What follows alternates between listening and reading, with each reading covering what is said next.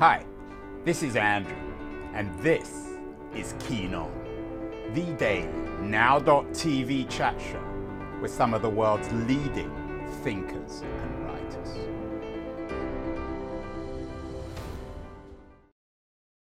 Hello, everybody. It is April the 13th. Unlucky, I hope, for none of you. And I hope you're going to be lucky by listening to a particularly interesting show today about religion and freedom.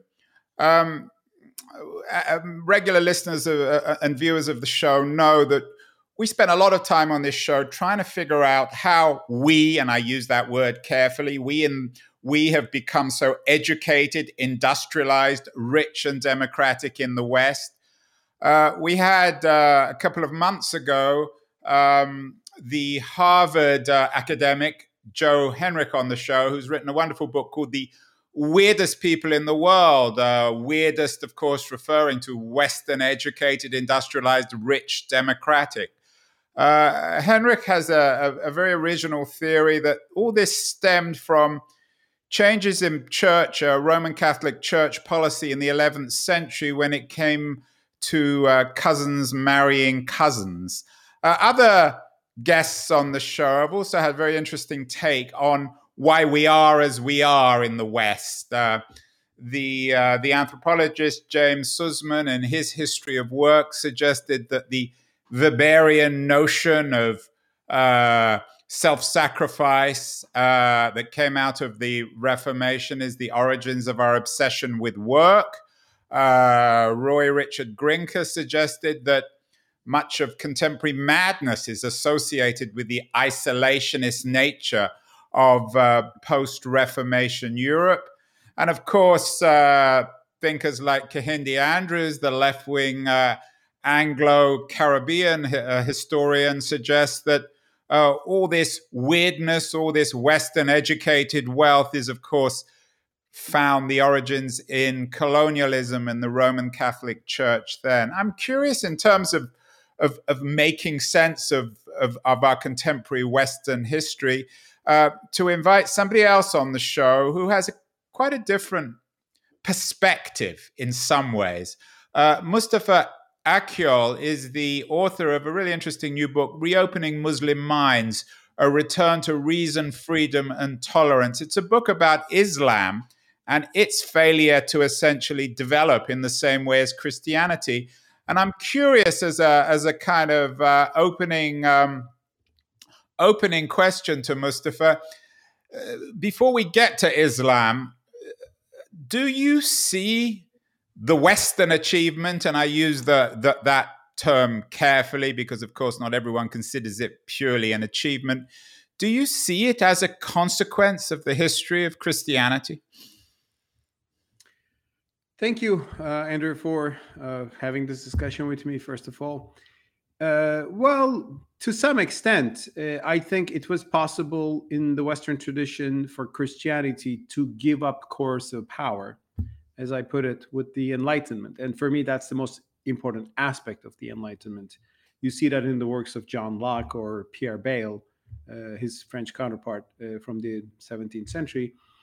They were arguing that Christianity should not dominate the state because when you do that, you persecute other churches, and the way out of this is neutrality and religious freedom and toleration.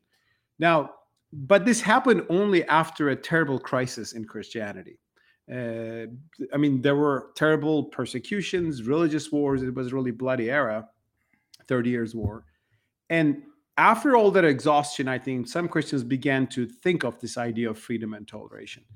And I feel that in the Islamic world today, in some parts of it, in the Middle East especially, there is such an exhaustion after what's seen with all the sectarian wars and conflicts, authoritarian regimes, illiberal interpretations of religion. So I see a search for an understanding of Islam that is more respectful to individual freedom and plurality of society. And there are already Muslims who think like that. There are already hundreds of millions of Muslims who actually live like that. They live under secular regimes. They're not imposing their faith.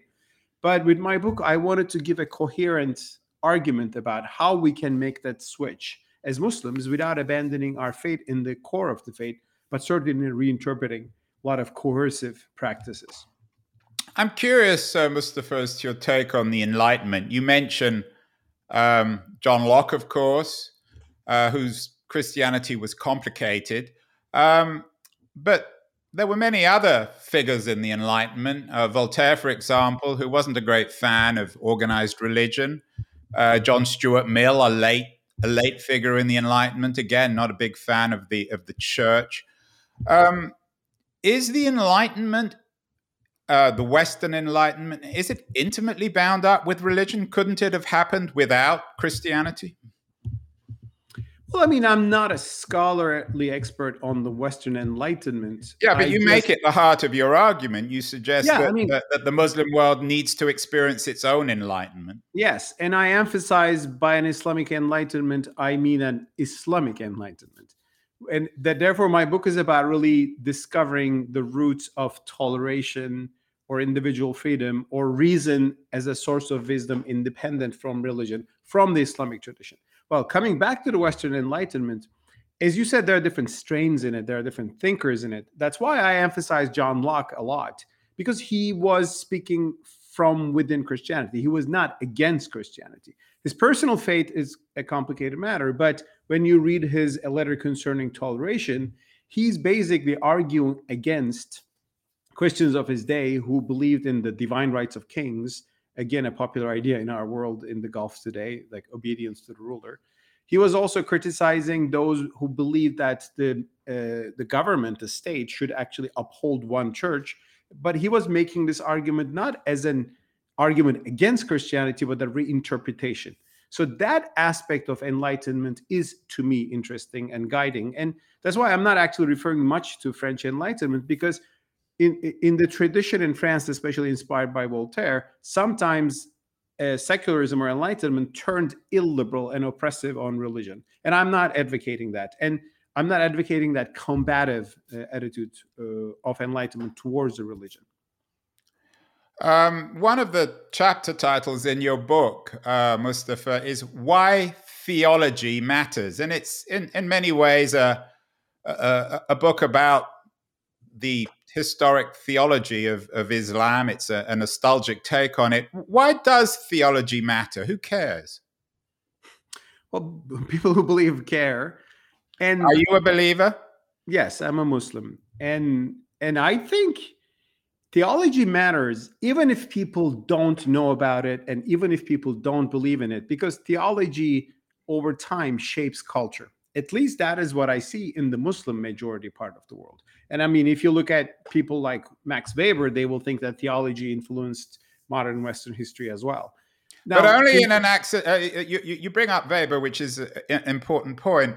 But Weber understood that the consequences of theology were totally unintended.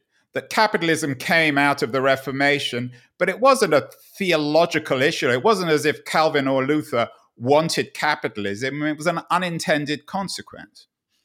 I mean, Weber's theory is also criticized, but I refer to Weber because unlike Marx, for example, Weber thought that religion is not always defined by infrastructure, by the material conditions, but also it influences them back. I've generally believe in that when looking into religious issues. And of course, theology may not matter in a secular society. Maybe modern West is like that right now. But theology matters in the Islamic tradition. And that's why in the chapter, because people believe in theology. And in my chapter, Why Theology Matters, what I wanted to do was to show Muslims that there were alternative theologies in early Islam. I mean, experts know this, but the common Muslim is not really deep into these issues.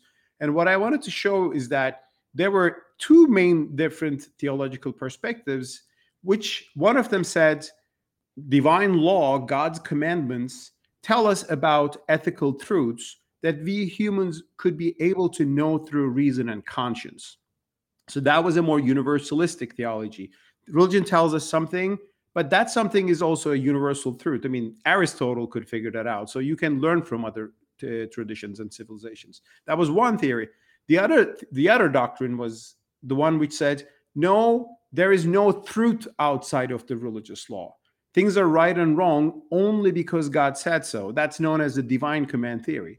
And I show how this divine command theory approach dominated Sunni Islam after the 11th, 12th century, and how that stagnated Islamic thought, and how we can reopen this discussion today. So theology doesn't always matter everywhere. If a society is atheist, of course, it doesn't matter. But in faithful societies, it does. And I'm trying to show the nuances within Islamic theology in that chapter.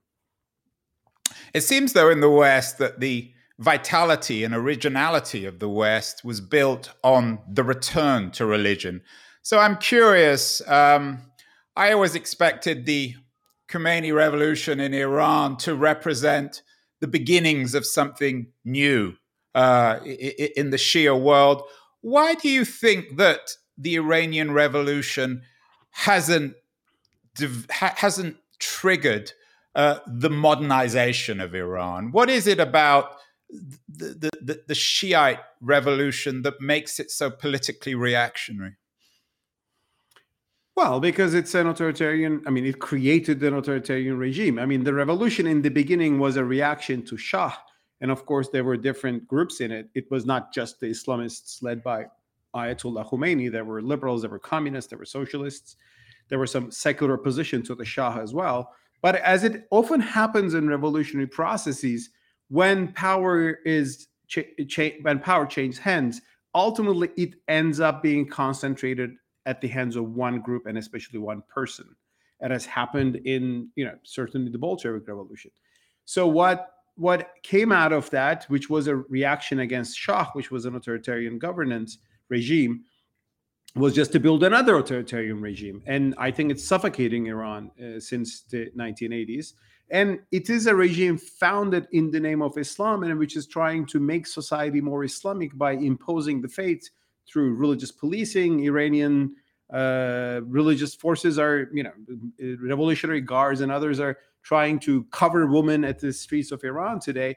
And I'm criticizing that from an Islamic point of view. And I'm saying that if you impose religion through a regime on a society, you just create hypocrisy and resentment against religion. It's not an accident that Iran is the number one source of ex-Muslims in the world today, because a lot of people get fed up with the regime and they abandon Islam, which is one of the arguments I make while saying that we need to re-articulate certain things in Islam. So faith is based on freedom and not coercion. And coercion can come from an authoritarian regime in Iran, or sometimes it comes from community as well. Mustafa, you use this word re-articulate. There's a lot of R's in your work. We're reopening Muslim minds. You're re-articulating Islam. And then you say often in the book how we lost the sciences, how we lost universalism, how we lost morality. We, I guess, are Muslims. Is this a return? Is this a nostalgic return to empire? When you say we lost, when did you actually have universalism? When did you have the sciences, as you put them? There's something extremely romantic and nostalgic about your arguments. Maybe they're right, and they're appealing in a way to a return to greatness. What period are you talking about? Thank you. I'm not advocating a return to any imperial greatness. I'm not saying Muslims should have the Abbasid Empire or Caliphate again. But you are sort of suggesting that when you say how we lost the sciences, how we lost morality, how we lost universalism.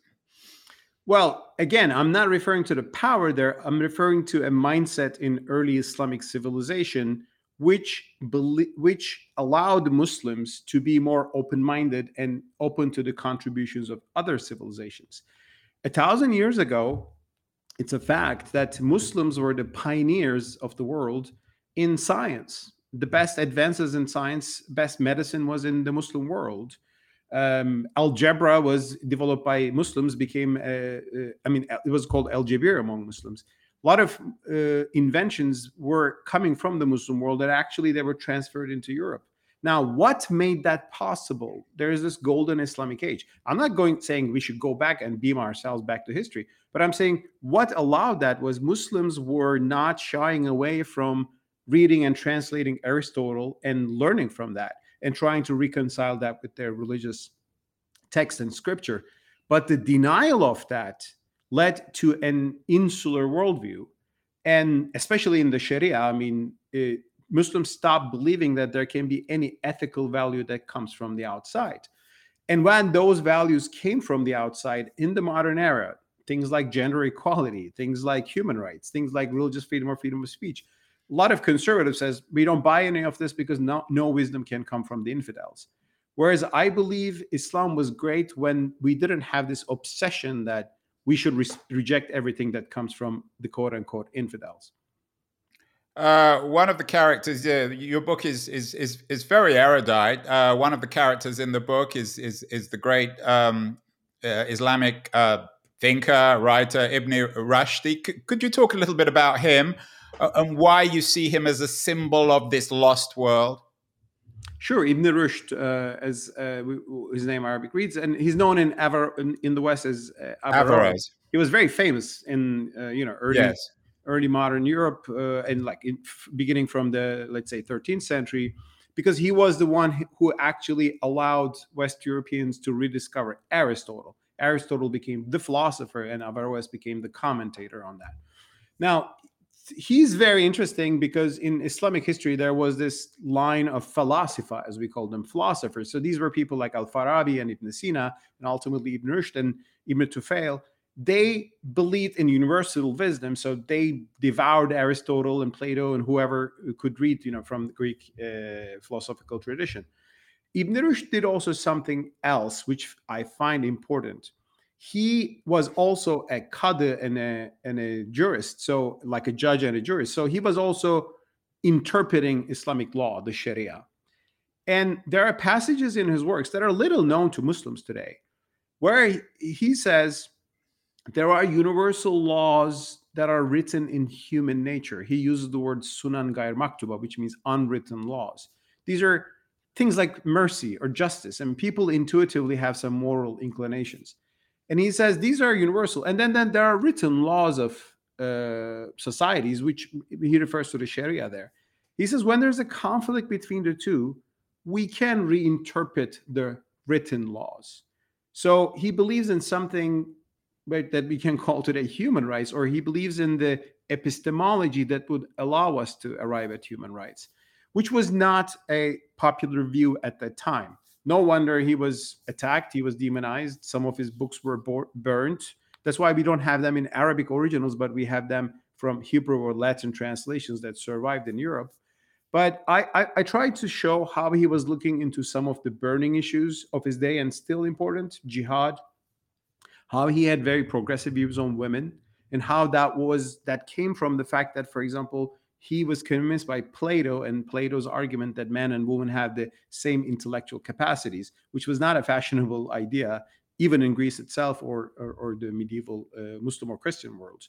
So that's why I'm speaking of a return. I'm not saying we should go back and copy everything Ibn Rushd was saying. Still, these are different worlds. But many Muslims have this idea that once upon a time our civilization was great, and today we're not. Everybody accepts that. I'm just saying, well, we were great not because we were too pious and God, blessed us. That's what some religious people think. I mean, conservative people think, or because our decline began because we were corrupted by foreign ideas. That's what some fundamentalists believe. I'm saying no. Islamic civilization was vibrant because it was pluralist. Muslims were not just Muslims. They were working together with Christians and Jews. Demographically, Islamic civilization was vibrant, economically vibrant. So I'm extracting those lessons from history to allow I get that, but are you suggesting that someone living in a camp in Lebanon, a Palestinian, are you suggesting that the underclass in Tehran or Cairo or in Pakistan, that they should pick up Averroes and suddenly become liberal Muslims? Surely the challenge and problems with Islam in the modern world is a socioeconomic one rather than a theological one. It's about inequality. It's about exploitation. I mean, if some angry young Muslim picked this stuff up, it would be meaningless to them. Well, I I mean, see it's all very how. well for you as an educated guy working at the Cato Institute in DC to peddle this stuff, but for most people, it's irrelevant. Well, I see how religion can look purely irrelevant from a purely secular point of view, and I understand that. I respect that point of view, but I have a different point of view. Uh, I think religion matters because really people act on religious ideas. And yes, there are economic problems in the Muslim world for sure. There's underdevelopment, there's poverty, there's corruption, there is a rich class that is thriving thanks to crony capitalism, not free markets. And that there's a lot of poor Muslims, and of course, those people need sustenance first and ideas. But this doesn't mean that there are no intellectual ideas in Muslim societies. People in Pakistan are having discussions about whether we should really have blasphemy laws. Well, those who have the discussion sometimes put their lives in danger.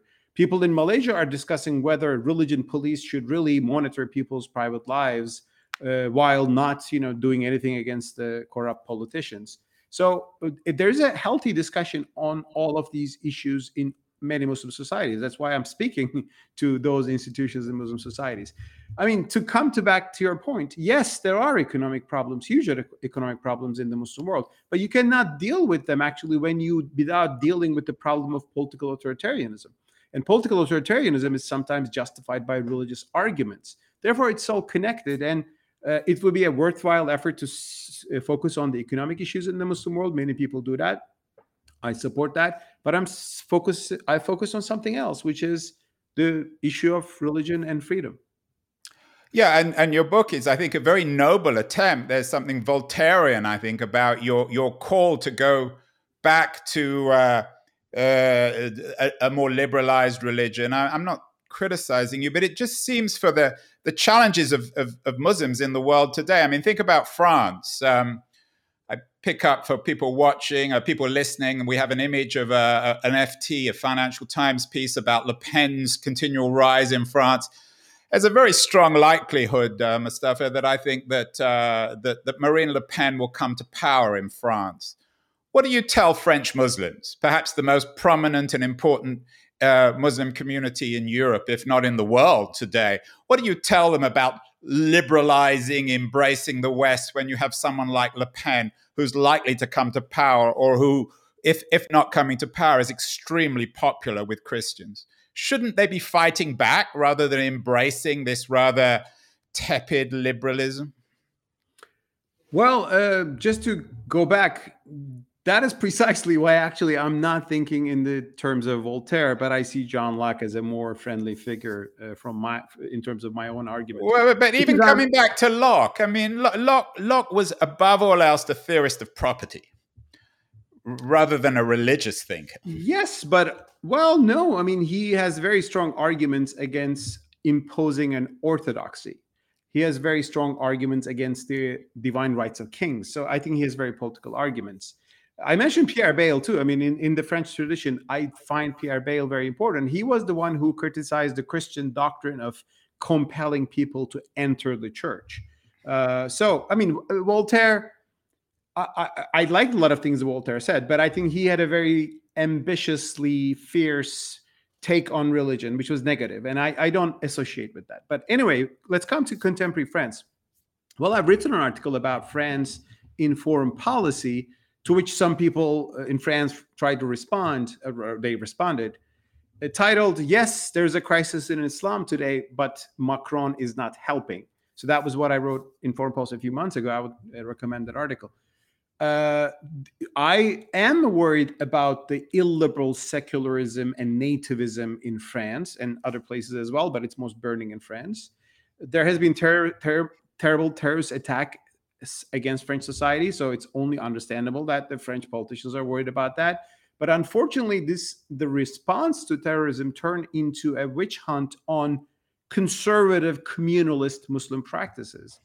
And I'm worried and I'm critical about that. And I criticize that. And when I criticize that, what I tell to French Muslims is that you have the right to defend your full religious freedom in France. And I'm totally with you on that.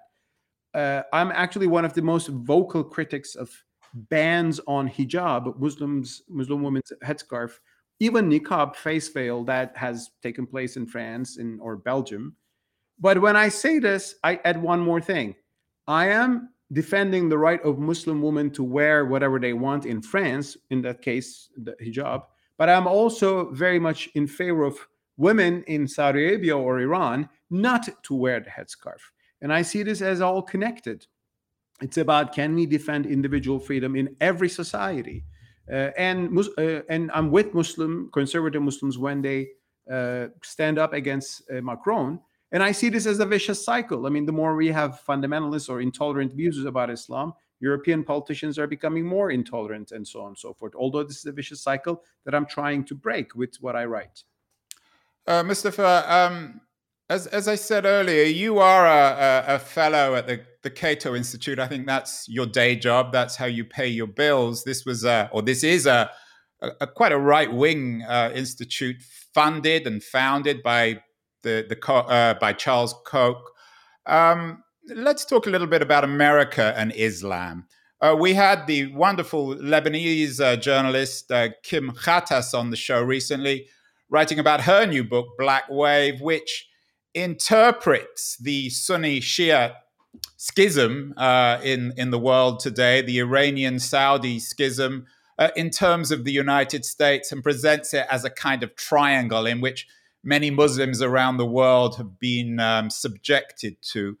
What about America in all this, in the crisis of Islam and the vilification of Islam and the wars against Islam? Today, I think Joe Biden announced that American troops were going to be withdrawn from Afghanistan, clearly another religious war. Is there a role for critiquing the American approach to Islam? I mean, where is that in your book? Yes. And let me begin by correcting one thing, if you allow me. You define Cato Institute as a right-wing think tank. Cato Institute defines itself as a libertarian think tank. Yes, fair enough. Good point, yeah. But it's a right libertarian institute rather than a left libertarian one, which is a big difference. Let me just tell you then, I mean, what does it mean in terms of the Cato Institute and its policies? Cato Institute was the only major think tank in Washington, D.C. that opposed the occupation of Iraq in 2003 by American forces.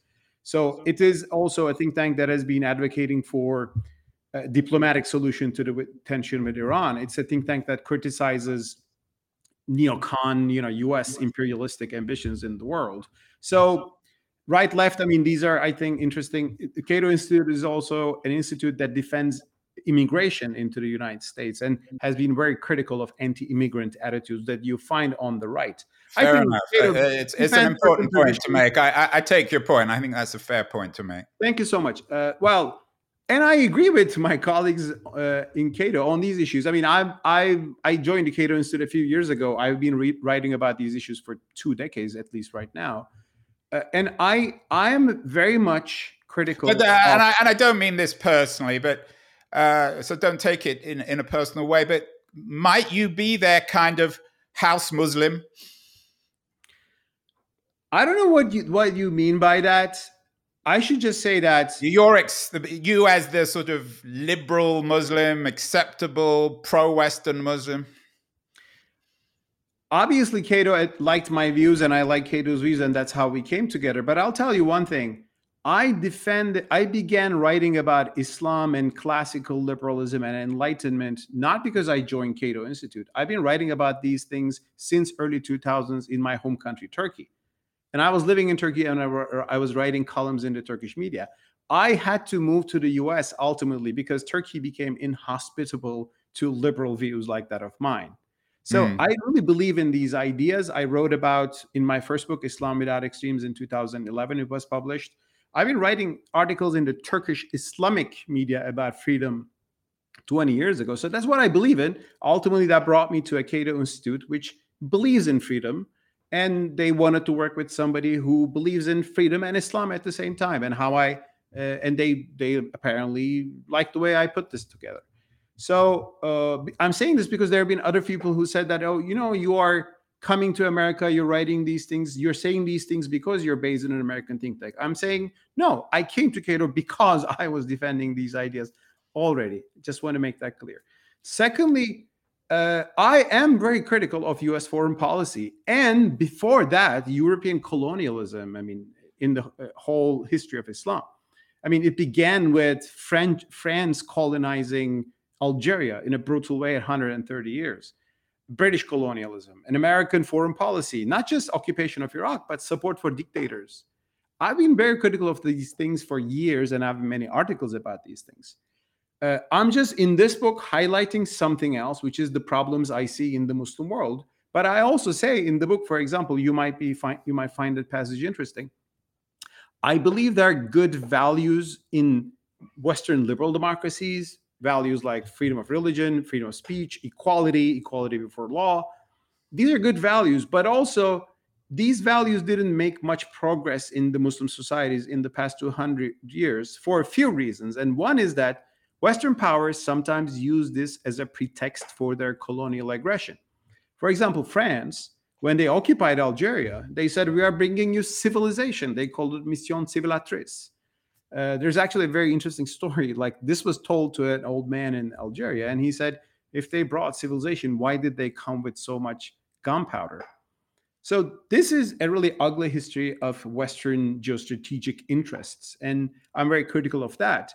But I'm also very critical of the people in the Muslim world who point this Western hypocrisies, double standards, or aggressions to justify denying human rights. Iran does that all the time. When you look into the Iranian regime narrative, they will always speak about American imperialism. They will speak about Western colonialism, on which issues sometimes they might have a point. But they will use this to deny Universal Declaration of Human Rights. Well, there are some things bad about Western foreign policy. It doesn't mean that there are bad values in every Western civil society. No wonder a lot of Muslims come here to find freedom, and because that they can find in their home countries. Mustafa, let's end. You mentioned you're originally from Turkey. Let's end. I'm curious as to your take on what the modern history of Turkey can tell us. Solly Özel is an old friend of mine. He's been on the show. We had Ece Temelkuran, the well-known Turkish journalist who now is in self-imposed exile in Croatia. What are the warnings to Muslims about what's happened in Turkey? What can we learn from the history of Turkey in the last 25 years? Mm-hmm. Well, both Solly and Ece are friends, especially Solly is a good friend of mine for many years. And I think me and Solly were a bit more optimistic about this Erdogan era in Turkey in the very beginning. I mean, he was always more reserved than that. I was more optimistic. But ultimately, Turkey today is really a sad story of authoritarianism, and which has made life difficult for any critical person. That's why Ece, I didn't know she was out of Turkey, but many people are out, or when they're in, there's fear that something can happen to you if you're critical of the government. So it's a sad story. What has happened in Turkey is that Turkey was founded, modern Turkey was by Ataturk. He brought in a kind of enlightenment, which was very secularist, but it was kind of the Voltaire-style enlightenment, which believed in kind of crushing religious institutions and, no tolerance to the... So Ataturk was Voltaire. I've never heard that comparison. It's an interesting one.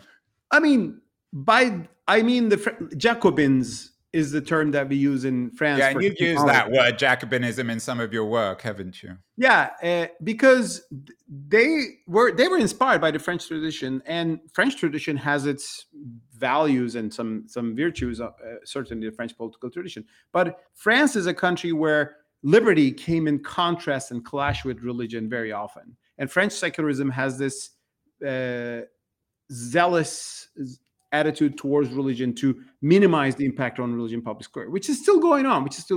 These bans about religious symbols in the public square.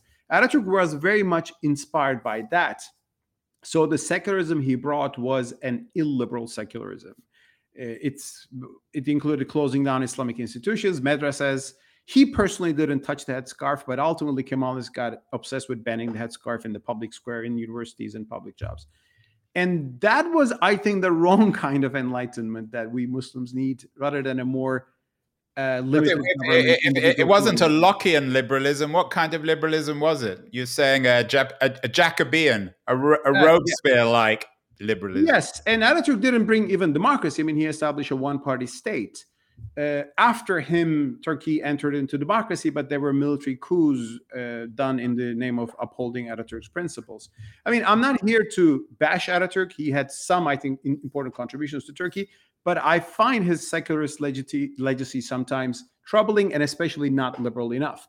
Now, this culminated in a reaction, which, especially a religious reaction, which was captured by Erdogan in early 2000s. And he initially promised that we will make Turkey actually more liberal, more free by joining the European Union and realizing the EU criteria. People like me were hopeful about that in the beginning. But that rapidly changed once he grabbed power. And it turned out that, as the Kemalis always suspected, really, this was much of a Machiavellian move. And ultimately, he now established a very authoritarian system. He's elected, I'll give him that. So Erdogan has popularity. But when you look at from a liberal point of view, freedom of speech especially, Turkey is very grim. It is one of the countries in which freedom declined the most rapidly in the past 10 years. So it's a sad story. And I think the lesson from Turkey today is that focus on not just elections, which is important in a society, but also focus on rule of law, independence of the courts, and free speech. Because if you don't have these, populists can come and sweep a society, as I believe we saw in the US too in the past 4 years. And Ece, of course, wrote her wonderful book, How to Lose a Country, which she universalized the Turkish experience. Mustafa Akyol's new book, Reopening Muslim Minds, is really a very humanist take on the history of Islam, return to reason, freedom, and tolerance. He certainly, I think, in this interview, some of my questions have been quite critical. He's responded, and I think in a very convincing way. I want to thank you, Mustafa, for a very good showing, and I'm strongly encouraging people to read your new book. You're in DC at the moment in these strange times in April 2021, where we're all locked inside. In addition to your book, what else should people be reading? First of all, thank you for having me on the show, Andrew. What people should read? I can promote this book by my friend and colleague Asma Afsaruddin. She's a scholar of Islam, contemporary issues in Islam. If people are interested in these discussions about women's rights and gender and freedom and jihad in Islam, this is a good book. And my own book, humbly, I can recommend that as well. And thanks to you for bringing that up and for having me on the show and having this very interesting conversation. Great conversation, Mustafa. We'll have you back on to talk about Islam, the world, the West, and all these other great issues. I really enjoyed that. Good luck, keep well, and best and congratulations on an excellent book. Thank you. Thank you. It's a pleasure. Let's do it again. Thanks.